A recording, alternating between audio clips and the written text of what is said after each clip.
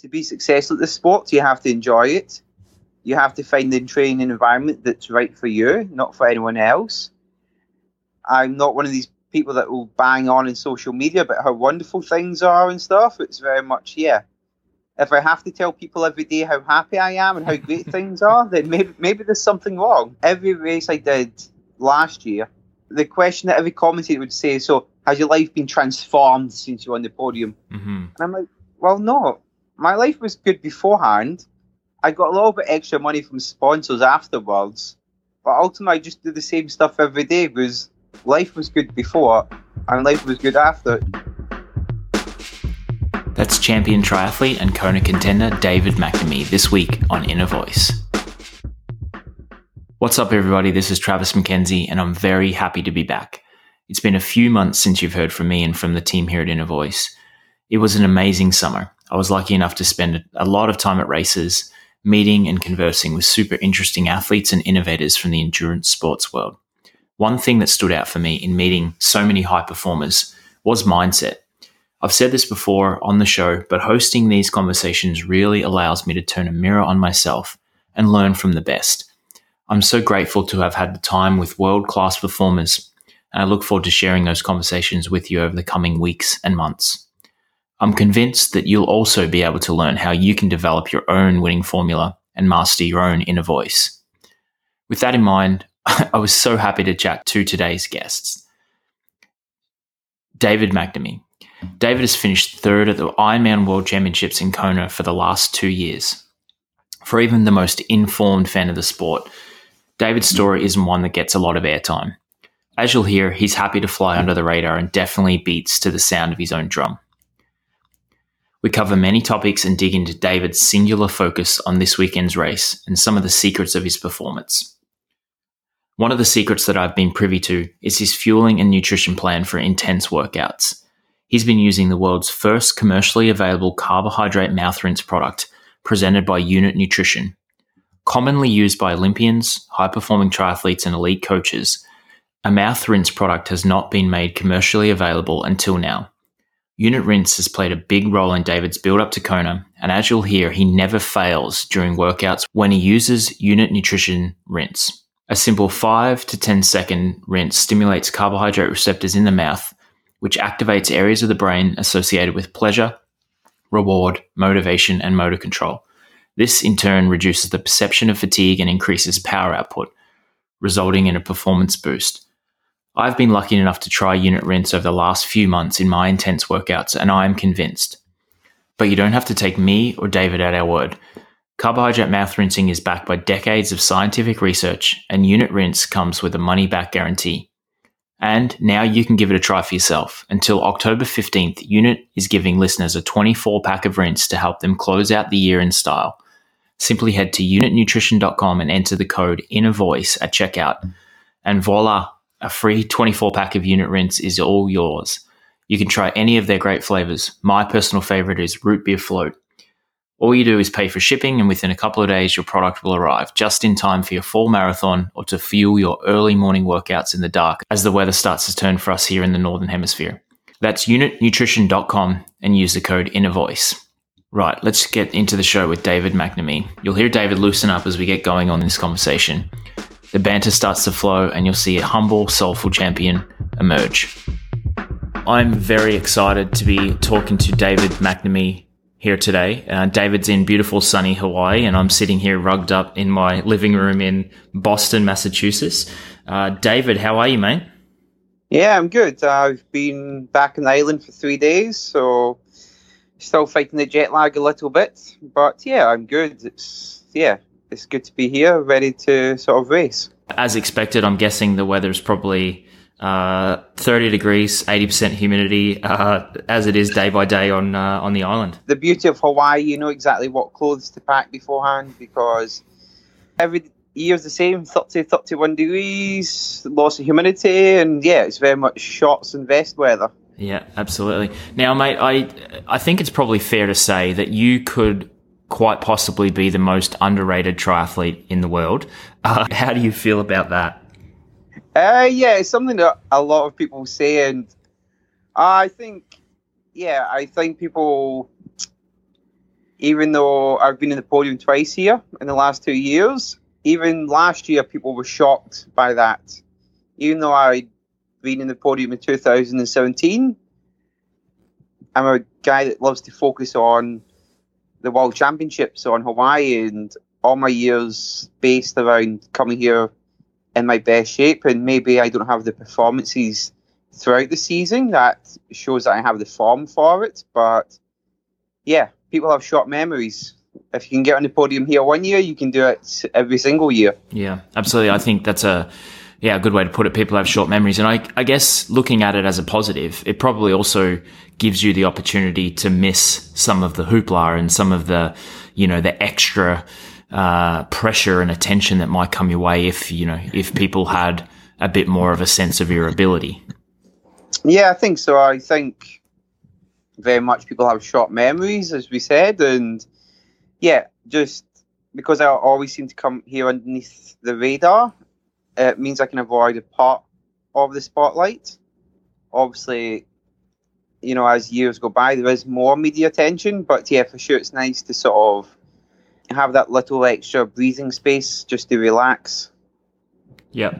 Now, when did you get into triathlon, or how did you get into triathlon? I know that Scotland's not really a hotbed of endurance sports or triathlon, but how did you originally get into the sport?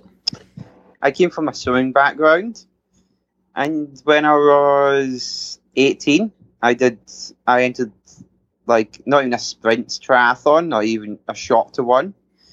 In Britain we call it novice distance. And yeah, I sort of really just got the bug from that. I think sort of triathlon is very much something, once you try, you either fall in love with and think this is awesome, or you hate and think that was stupid, never going to do that again.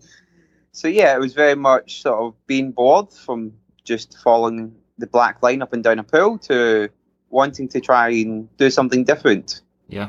And then, for me growing up in Australia, triathlon was, a sport that people did. And I did my first race when I was 8 years old. So it was something that my dad was a triathlete, so I was able to look up to him. Did you have any mentors or heroes or people that you looked up to when you first got into the sport and maybe in the first few years as you were developing yourself as a triathlete? No, I think because I entered at the age of 18, I didn't really have any. My heroes came from the swimming pool. My heroes were the sort of the Australians like Grant Hackett and Ian Thorpe, the distance swimmers, because when I was young and, age 10, 11, really sort of focused on swimming, these were the people that were dominating. And yeah, when you're young, especially sort of seeing these great superstars, especially sort of coming from the other side of the world, from Australia, these were the guys that I wanted to be. It was very much Ian Thorpe, Grant Hackett. Yeah, I love it. You're not alone, because that was quite a lot of people in Australia as well. Now, was that your focus? So you mentioned, spending a lot of time from 10, 11 years old, wanting to be a swimmer. Was it, Olympic Games, Commonwealth Games? Was that the focus for you as a youth athlete? Very much so. I joined the swimming club when I was 8. And yeah, after a couple of years, I started to get quite a lot of success, and I think that was a part of sort of, it wasn't necessarily a great thing, because as soon as I got a taste of success, I was so driven, even at a young age, that I probably just overtrained. And yeah, from the age of 10 to 14, I had a lot of success in swimming, but yeah, eventually at the age of 14, I sort of stopped improving, and I look back now, and it was very much, just because of my drive. And my mum was very supportive, and she would do whatever I wanted, especially sort of to help me out training-wise. Yeah, I look back, in the age of 10, I was probably swimming 12 times a week in the pool, doing crazy volume. Mm-hmm. And yeah, that very much sort of gave me short-term success in the pool, but very much, I think, limited sort of the final destination. And taking that into account and thinking forward now to your time as a triathlete, do you think back to that time of overtraining and overdoing it and maybe over racing and use that, what you learned as a kid, to propel your training now as a triathlete? Yeah, I think it's taken me a lot of time to realise this.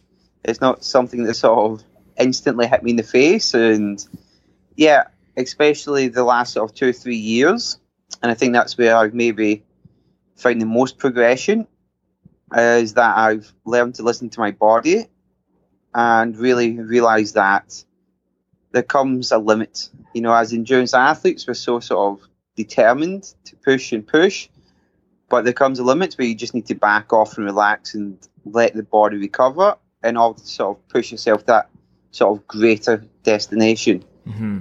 Now, do you work with a coach, or are you self-coached now, self-guided? So it's a bit of a mixture.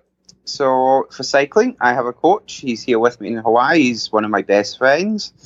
His name's Alex Vega, and he's very much from a cycling background. He's the sports director of one of the cycling teams, and he's been involved in pro cycling for 20 years.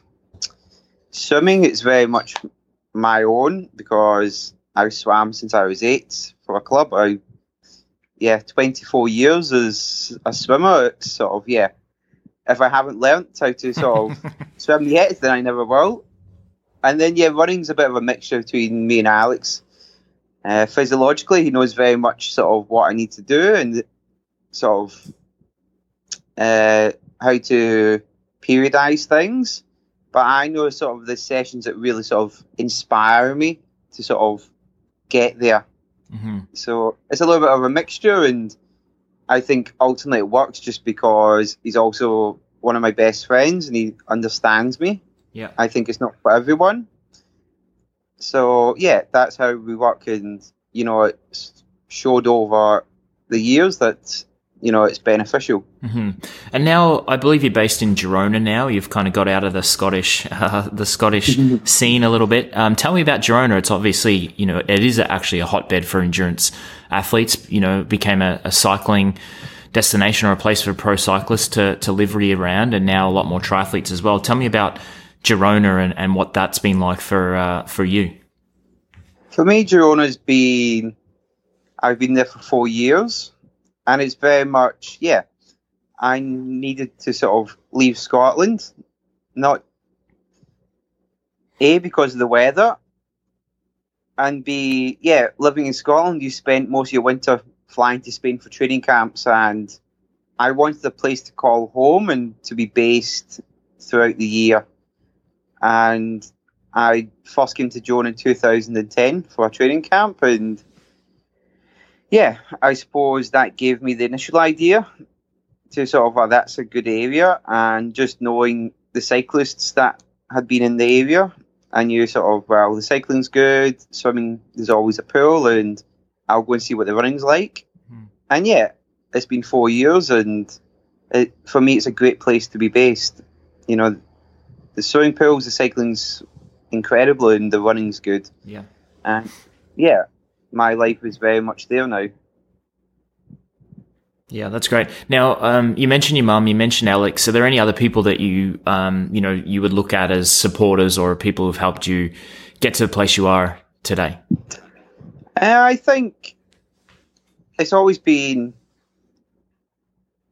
ultimately you always look back on your coaches and stuff. I think, I look back on my early swim coaches who, these were people, especially in Scotland, it's not 95% of coaches, they're not paid. Mm-hmm. They're doing it just because they love the sport and they want to help out. And it's not until you look back you realise the sacrifices these people make.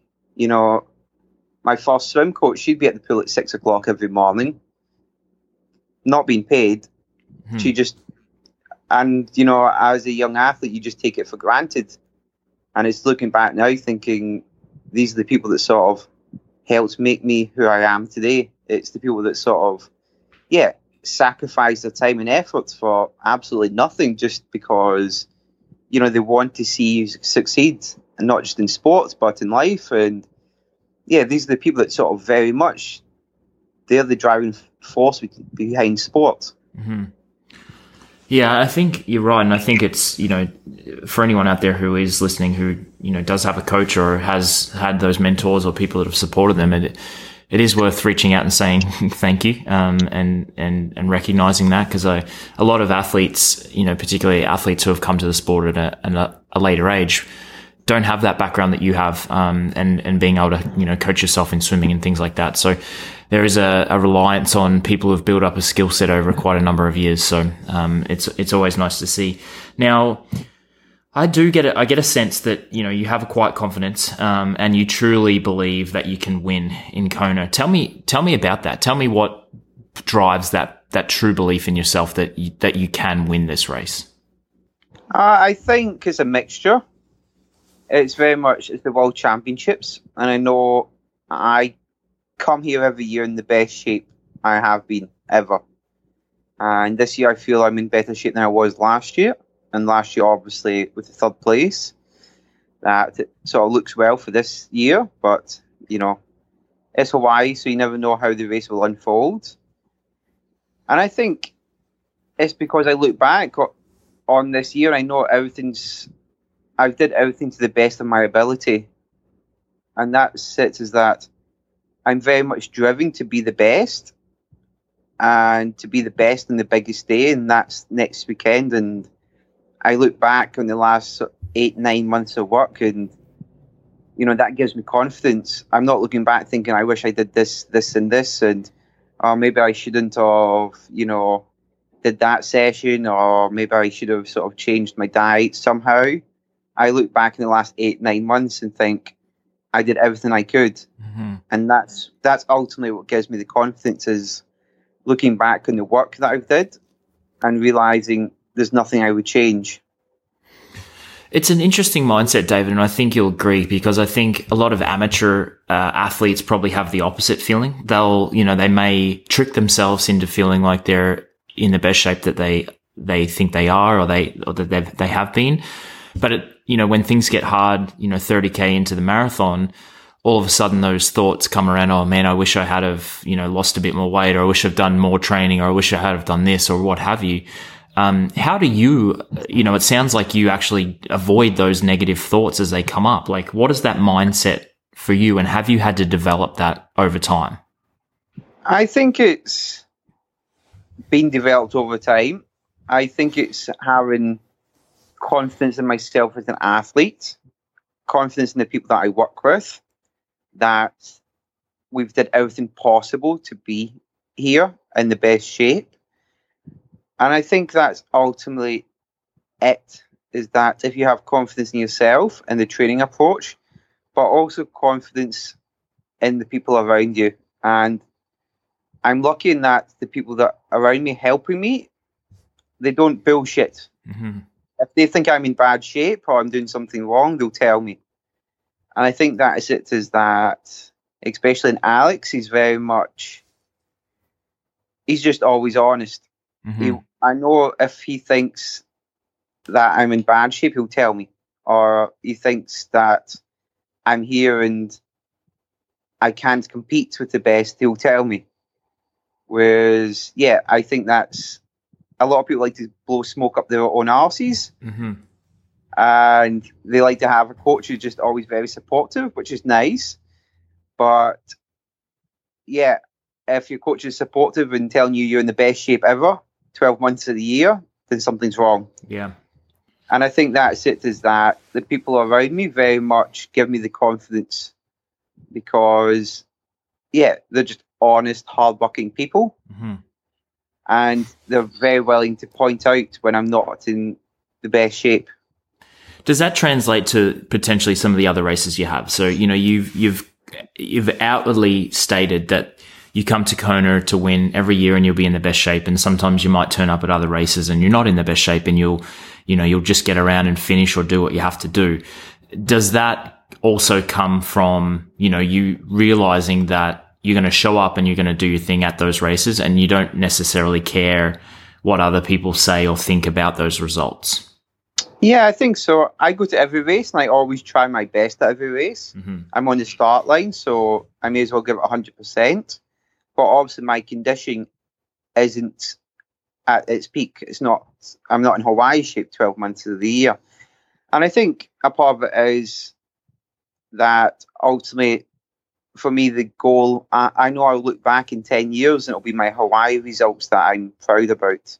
I don't worry about smashing every single race and being the best at every single race. I care about being the best when it actually matters. Mm-hmm. And yeah, it's very much, for me, I know I'll get the best out of myself if I focus on one big event a year.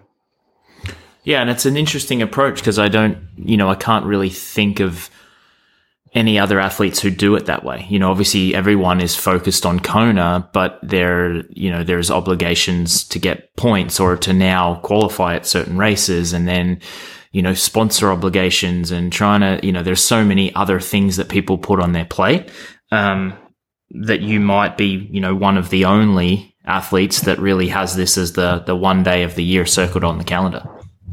Yeah, very much. I think, apart from me, maybe Patrick Lang is similar. Yep.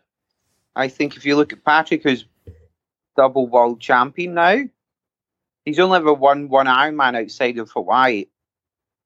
But do you think he's going to look back in 10 years' time and be worried about the number of races he won outside the World Championships? No. No, probably not.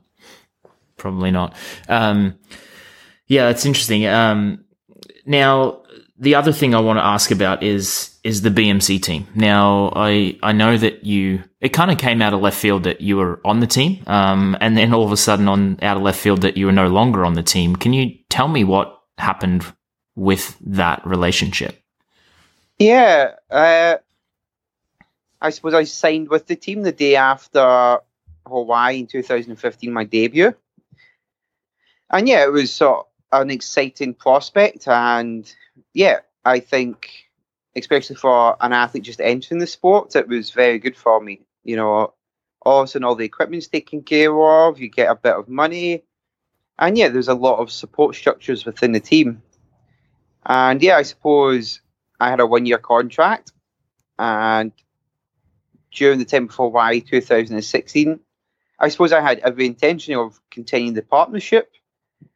And yeah, I suppose ultimately, I don't really know exactly what happened. Either my manager at the time or the team manager of BMC decided to do something different. But yeah, at one point I had a contract, then I signed the contract, then I didn't have the contract, and then all of a sudden that was it. So I went from trying to hand in a signed contract to, no, we don't want you anymore. And I suppose that was a big wakening up for me of how sort of cutthroat the business can be. Mm-hmm. So yeah, that was a big learning curve. It was, for me, disappointing. But yeah, I suppose 2 days later I signed with Cervelo for the coming year. And yeah, I moved on quickly because you have to. And yeah, since then, my performances have been sort of, continually on the upward trajectory. Mm-hmm. And have you, did that initially give you a bit of a hit of motivation? It was I'll show you, like, you didn't want me on the team, I'll show you that I can do it on my own. Did that come through your head at all? Oh, very much. I think sort of anger is a good motivating tool. I think it's underrated. I think if you channel anger in the right way, it's very motivational. Yeah. And yeah, very much sort of after 2016, I got my head down and trained hard during that winter, and then came out Ironman South Africa in 2017 and was third there. And yeah, I think I got a 20-minute PB in my Ironman, and it was probably the first sort of big performance I had. Was 6 months after that disappointment of ultimately, getting dumped by the team. Mm-hmm. And then obviously clear progression from there. Great result in South Africa, third in Hawaii, third again in Hawaii. Tell me about, I really want to dig in more about the inner voice and the mindset, because I'm intrigued by, how you approach your season, knowing that you're building up. What does your inner voice tell you, 6 months out from Kona, when you're looking at the guys on the start line and they're ripped up and they're racing fast? Like, what are you telling yourself? How are you kind of keeping yourself held back? For me, I think it takes a while, but I've realized what drives me as an athlete, who I am as a person. And yeah, I know that mentally I couldn't be that focused and driven to be in the best possible shape in July, knowing that in October I need to try and repeat it again. Mm-hmm. I think some people, yeah, they can do it. But I know for me, it's very much, no, if I try that, then ultimately I'll come to October and I'll feel pretty much burnt out. And yeah, it's very much been learning who I am as a person. I'm very much the guy that after the World Championships, I like to sort of relax and yeah, make more of a normal life. Mm-hmm. And yeah, ultimately my partner isn't a triathlete, so you know, it's nice to go home and spend some actual proper time with her and be with the people that you love and yeah, doing sort of normal things, I would say. Yep. Because ultimately they've made sacrifices for the last 8-9 months for me, so it's nice to sort of give back. Mm-hmm.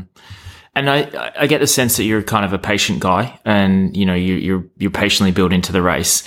I think previously in Kona, you know, I think you're off the bike in 18th or 19th last year, something like that, and you ran through to third. Like, is that something you tell yourself, or do you have mantras? Do you have things that you talk to yourself about during the race? You know, is patience one of them? Tell me about kind of what you're telling yourself during the race.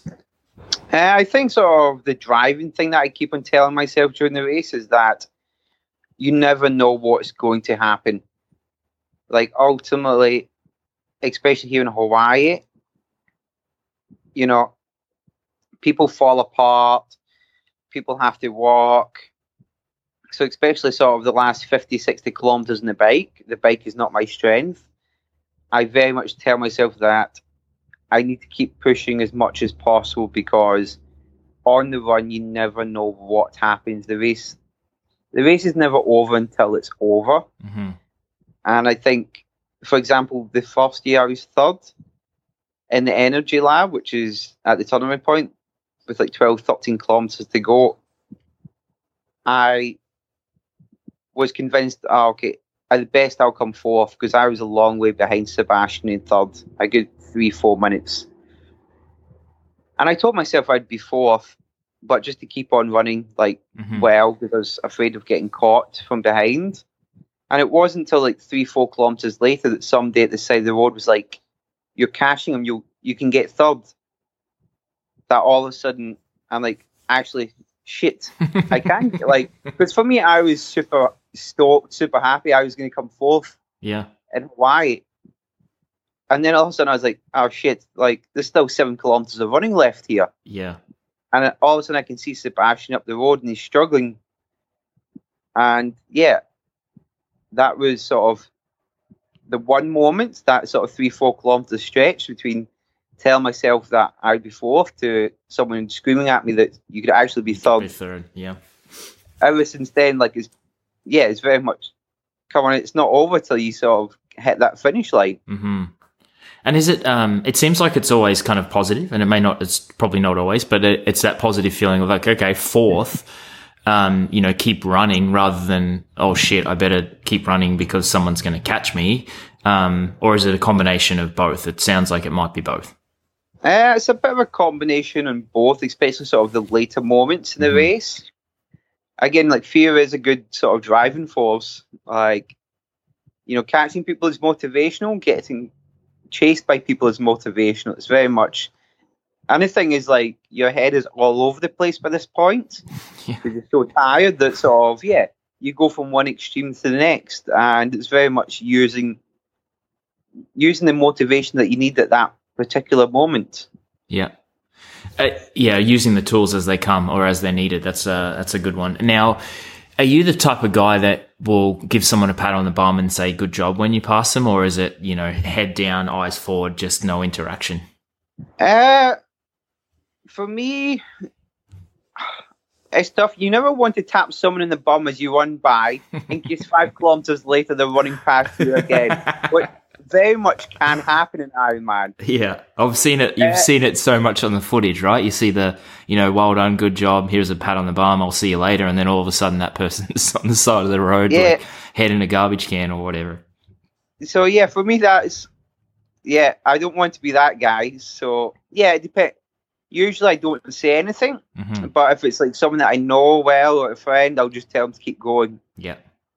I'll try to not pat them in the back, but just to say a few words. Yeah. If it's someone that sort of I'm friends with. Mm-hmm.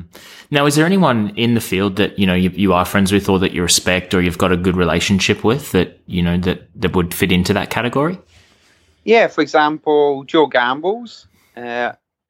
So when I first moved to Girona, he was there with his wife for 6-7 months, just a bit of a European summer they were having. And it was great to sort of move there and have someone to show me around and to help me out. And we became good friends. And it's great to come back here to Hawaii and for him to be racing and to spend the 10 days, 2 weeks leading up to the race training with him. Yeah. It's great to sort of share that experience with another athlete. Yeah.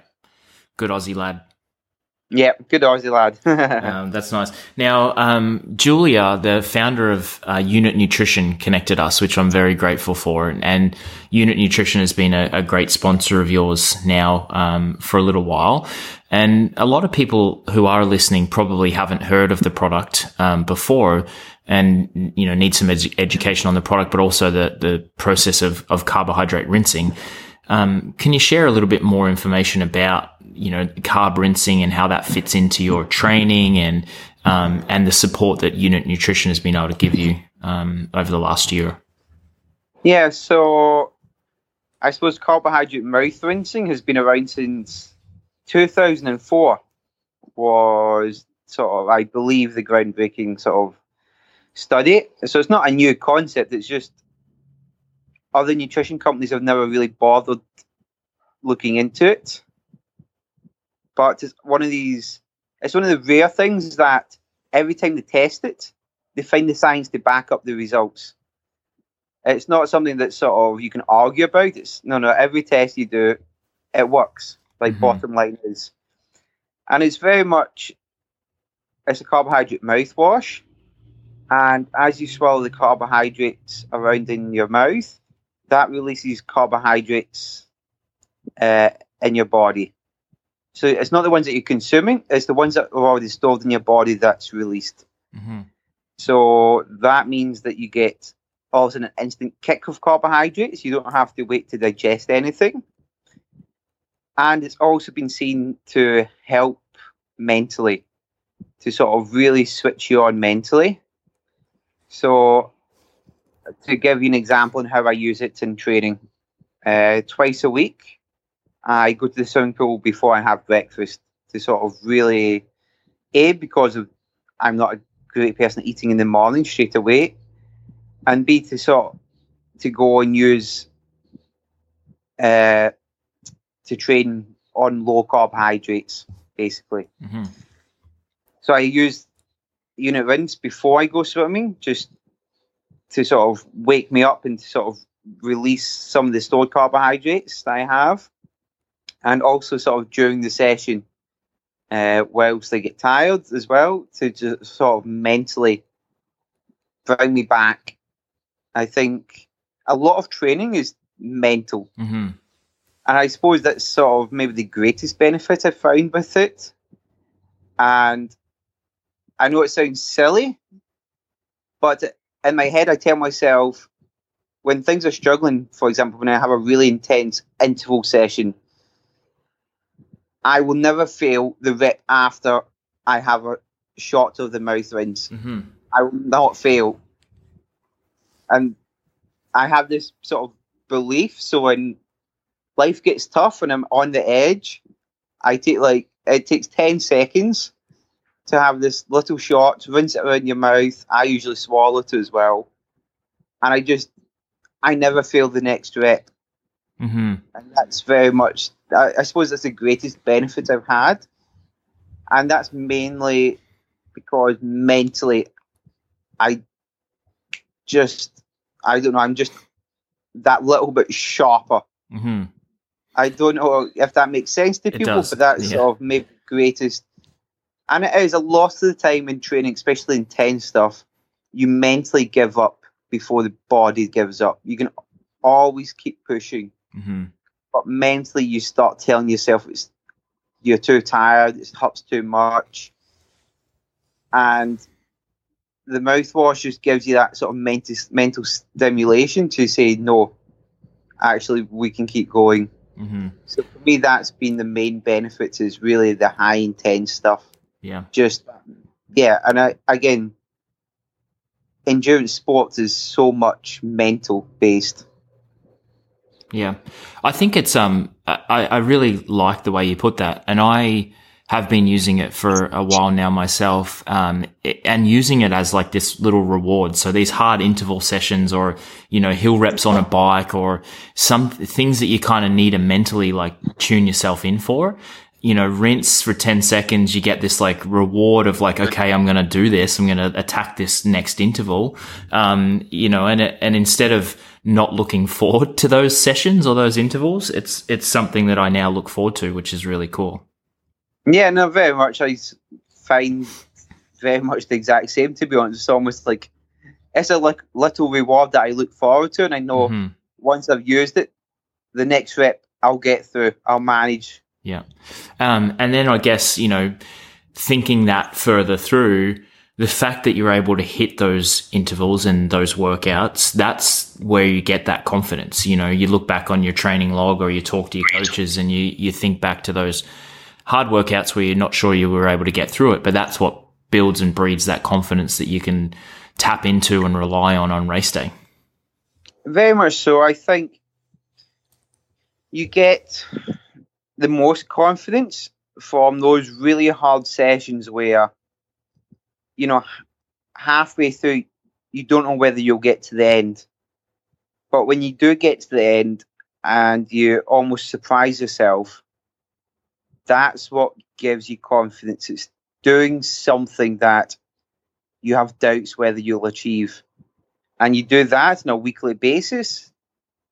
And yeah, ultimately you get to the point where you're like, shit, I'm here, I'm in damn good shape. I look back and everything I've been through, all those sessions that really challenged me, and I never backed down, I never said no. Mm-hmm. I mentally got through them. So this is just like the accumulation of it all is the biggest test next weekend. Beautiful. I remember hearing about Crowe, and he would, you know, the night before and then, you know, the morning over breakfast before the race, he'd flick back through his training log that used to be handwritten, and just look back over those sessions and, you know, use each one as a little bit of a, yep, I did that. And then, you know, walking into the transition area before the race feeling bulletproof. No, for sure. And I think that's the beauty of it's all online these days. So no more books. I can just, and I do. I look back in the training I've did the last 3-4 months, and I'm like, well, that's impressive. Mm-hmm. That's an impressive session. That's better than I did last year. And yeah, it's very much sort of, especially as you taper down for the race, you can have those sort of niggling doubts of, well, I'm not really doing much now. Like, I feel like I'm not really training. And then you look back and you're like, wow, that was a big week. That's impressive. Mm-hmm. It's just confidence. Yeah. And so with that, you know, what does the next, I guess, 7 days look like for you leading into the race? What's that going to be like? So today I have an easier day, and then I have over the weekend, Saturday, Sunday, I have the last sort of session. I'm not even going to call them key sessions because all the work's done, but I have the last couple of not key. I'm not going to use the word key. Race awakening sessions, I'll call them. So that's trademarked now, by the way. Race awakening sessions. Trademarked those. So tomorrow I've got a swim and bike, 2 sessions. So the swim, I'll do race pace stuff. I'll jump in the ocean here. And yeah, I'll do a session of 8 to 10 by 100 strokes hard, like the start of the race, followed by 200 strokes at sort of medium, just to sort of try and simulate the start of the race next week and to get into the rhythm. And it's a tough session, but it's not that difficult. Yeah. It's not crazy. And then the bike workout tomorrow, I'll do 3 by 20 minutes at race pace. So for me, that's like 285 watts. So I'll do 3 by 20 minutes. That pace within like a 3-hour ride. And that's very much just getting the body accustomed to race pace here in the heat and humidity. Yeah. And then my run workout that I'll do this weekend, I'll do probably a workout 16, 17 kilometers, but I'll have in it 2 by 5 kilometers at 3:40 pace. So just a little bit quicker than race pace, but not that much. Yeah. And I'll do that. I'll try and do that in the middle of the day when it's at its hottest point, just to face the most difficult conditions possible. And then, Sunday I'll have an easy swim as well and probably an easy bike ride. Now, has your approach, the taper and these kind of sessions changed over the years? Like there's a school of thought that says, do all of your training outside of the heat so you're not draining yourself. But it sounds like you're happy to do it to try and acclimatize yourself to that situation. Have you changed that approach at all, or has that been your standard kind of operating procedure every year you've come to Kona? Every year I've came to Kona, it's been the same. I don't like to get up early in the mornings. So I know most people go out and run a long alley drive at 6 in the morning, but you'll see me trucking along at 12, 1 o'clock in the afternoon. Right. Because, for me, I always feel much better later on in the day training. And, it's obviously hot and humid here, but you look after yourself, you drink the right fluids, and you'll be fine. And it's not as if I'm going to go out and run 35 kilometers. I'm talking my maximum run session will be 16, 17 kilometers. Right. It's not crazy, and it's very much, it's what I feel comfortable with. And I always feel better later on in the afternoon training, and I want those positive sensations. Yeah. And it sounds like you're very aware. You're aware of what works for you, and you're happy to forego popular opinion to do it the way that works for you. Yeah, no, very much. I know what makes me happy. Basically, I know what I enjoy. It's very much like my training setup in Girona.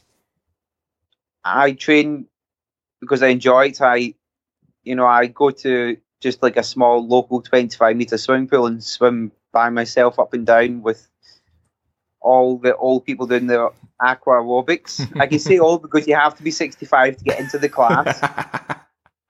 So that's only because you tried to get in once, right? And they said, no, to get in there once. Get out of here, whippersnapper. I was looking for a girlfriend. No, it's one of these things that, like, you have these ideas of what performance should look like. Yeah. But ultimately, the driving factor is it something that you'd actually enjoy doing? Because this is your life. This is something that, I probably have another 5 or 6 years. And yes, you can force yourself to do something if you think it might give you some benefit, but only over the short term. If you told me, David, if you got up at 5 o'clock for the next 12 months, to go swimming, you'll swim 2 seconds 100 faster. I know I'd get excited, like, great. But then 6 weeks later, I'd be like, oh, this is shit. Yeah. And like the negativity would start creeping in. I think that's it. It's about the balance of and I think that everything's sort of perceived performance almost, if that makes sense. Yeah. It's very much, there is a way that, you're in a lab or some sports scientist says this is exactly how you should be training. But if it's not realistic, then it's not realistic. Like, if it's not good for me and it's not something that sort of inspires me, it's not going to work. Mm-hmm. Like, ultimately, you need something that motivates you 12 months of the year, and it makes you happy 12 months of the year. And especially as you get a bit older, and yeah, you sort of maybe want a more rounded life. Mm. Well, I think it's good advice for anyone, not only in endurance sports, but life in general. Like, so many people are on the treadmill of, more money, more this, more status, promotion here, bigger car, new watch, what have you. And at the end of the day, it's not going to make you happy. And you're better to find things that do make you happy. And it may be less money or whatever, less success, in air quotes, success, but it's going to be better for your longevity. Yeah, I think so. And I think especially in this sport, longevity it's great that this is one of the sports that you can do competitively up until 39, 40 years of age. I was speaking to Joe Gambles yesterday, and he's been doing triathlon like at a high level for 21 years. Mm-hmm. But he's did that because he's trained the way that sort of he likes, that he enjoys. It's not like swimming where maybe you've got 6 or 7 years at the top level and that's it. Yeah. The beauty of this sport is that you can have 20, 25 years doing it. So you may as well make sure you damn enjoy those 25 years. Mm-hmm. Yeah, very well said. And I think Eneko is probably north of 40, and he's on the start line this year. Yeah, very much. I think Eneko is 41. Yeah. Yeah, and he's the guy that sort of just keeps his head down, trains the way that he wants to train. And he has a family, enjoys family life, and yeah, he has been coming. I think this is his 13th Hawaii. I was reading this morning. Yeah, and you only get that if you have passion for the sport and you're doing it the way that sort of you want to do it and you enjoy doing it. Yeah, and he has the results. Yeah, he's had a great career, and I'm sure there's plenty more races to come for him as well. Now, you mentioned Joe, we talked about Eneko, I mentioned Crowe. Like, is there anyone now that, you would probably look up to or consider your triathlon hero now that you've been in the sport a little bit longer? Triathlon hero? That's difficult. I think when you get older, heroes, it's a strong word.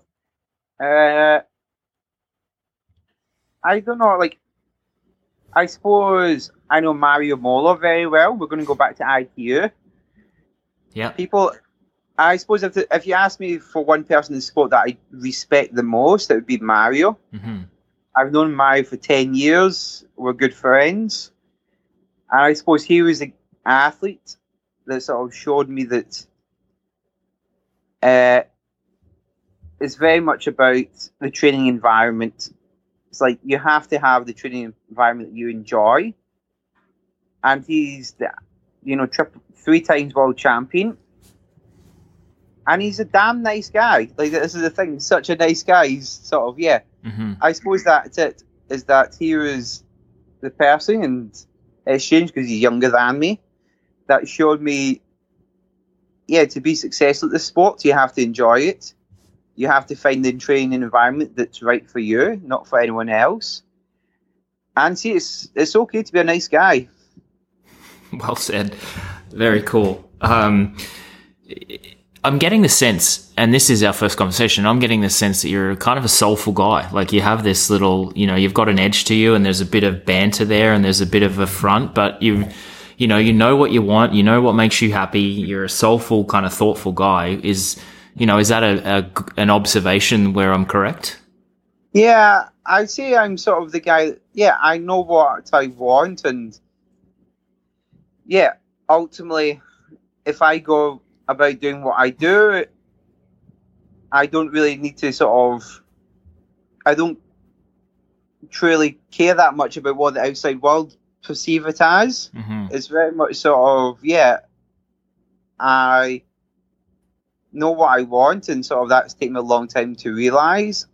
And for me, it's very much, I want to be the best at what I do, but then I just, be surrounded by the people that I love and just to enjoy life, basically. And yeah, I'm not one of these people that will bang on in social media about how wonderful things are and stuff. It's very much, yeah.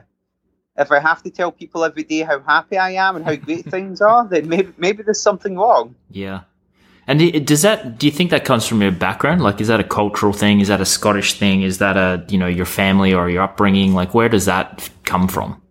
I think a lot is maybe being Scottish. I think we're quite sort of, especially with emotions, we're quite reserved. Like, we keep quite a lot to ourselves. I think I think it's growing up in a family. I think it's growing up in a family that I'm the only sort of sports person in the family.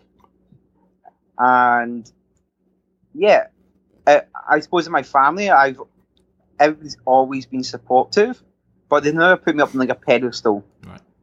Like, especially, yeah, I suppose with my family and my friends. And this is, I suppose, the best example was the year I came third for the first time, so 2 years ago. Everyone was happy for me, but I was like, I'd got like a job promotion. Like, we celebrated as if I'd got a job promotion. Whereas, I don't know, I suppose, yeah, every race I did last year, the question that every commentator would say, so has your life been transformed since you were on the podium? Mm-hmm. And I'm like, well, no, my life was good beforehand.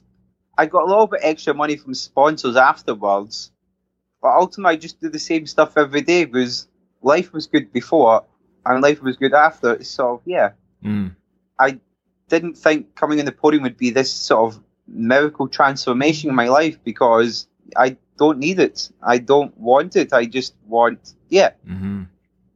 I know what I love to do and I just go about doing it. That's really cool, mate. It's I'm going to stand by my soulful comment and observation because I think that to put it that way is pretty cool because maybe it is a Scottish thing where I can just imagine your family, pat on the back and well done, and then moving on to the next thing, watching football or grab a beer or whatever. Well, very much so, and like this is the thing, yeah. Why should ultimately what a result in a race change how people perceive me? Mm-hmm.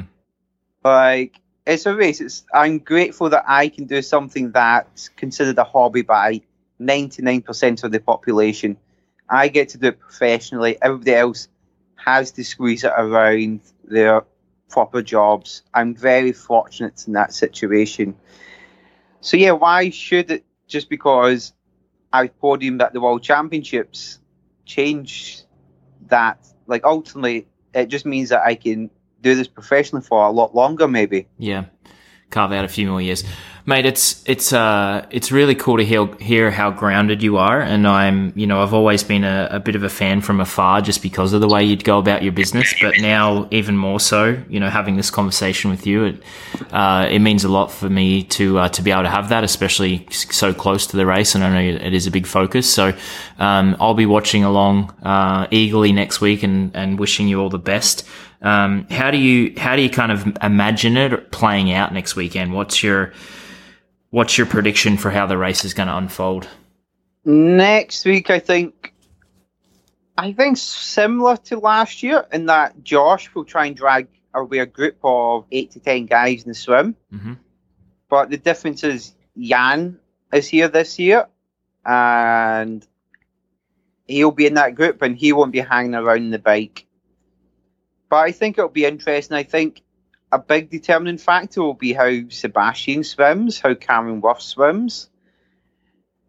I think, the race next Saturday is going to be special. Mm-hmm. I think it's going to be very much... People know they can't get off and try and run with Patrick. So if you've got a weapon, like Josh does in the swim, like Jan and Keenley and Cam having a bike, you're using it. And I think... now that Patrick's came and won back-to-back, and he's shown everybody that, no, every year he's going to come here and run 2:39, he's going to be the fastest runner. Mm-hmm. People are like, well, we need to use our weapons now. Like, we can't hold back. So I think next week's going to be exciting. If you ask me to choose one person, I think Sebastian. Like, I think he's For had a second, great year. right? For you first, Sebastian second. Yeah, of course, me first. I'm going to win by 10 minutes. I'll just swim with George right away with Cameron and then just jog around one to the top to 5. But I think behind me in second place, I think Sebastian can surprise a lot of people. I think he's had a great year. I think the switch of coaches last year has really sort of motivated him.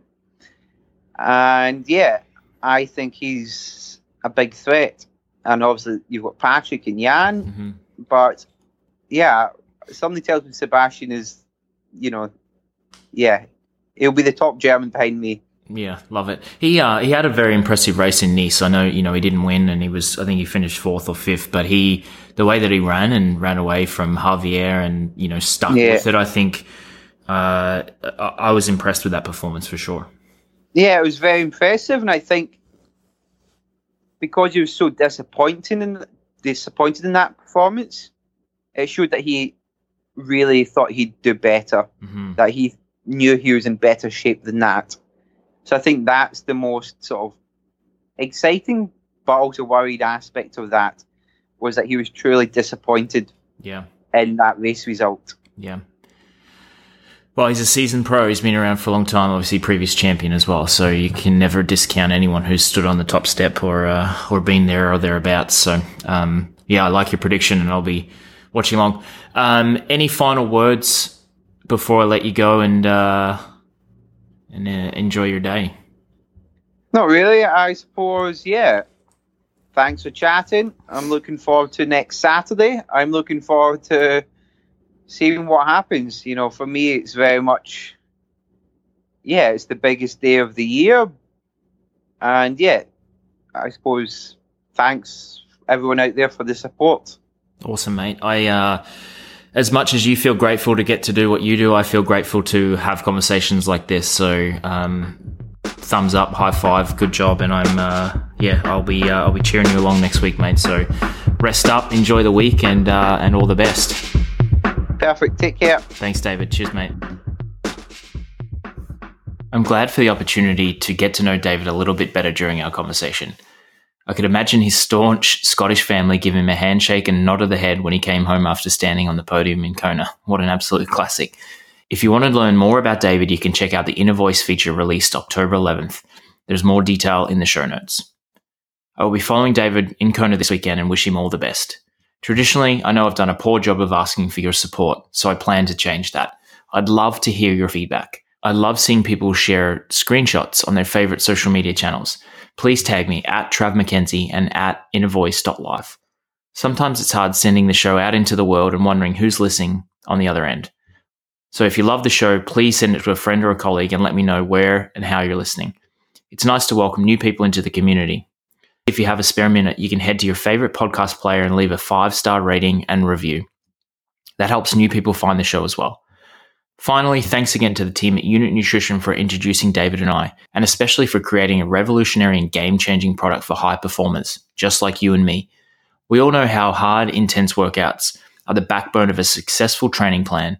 So if you have goals in your sport or simply want to experience a performance boost, Unit Carbohydrate Rinse is the perfect product for you. It's backed by science and it's proven in the field.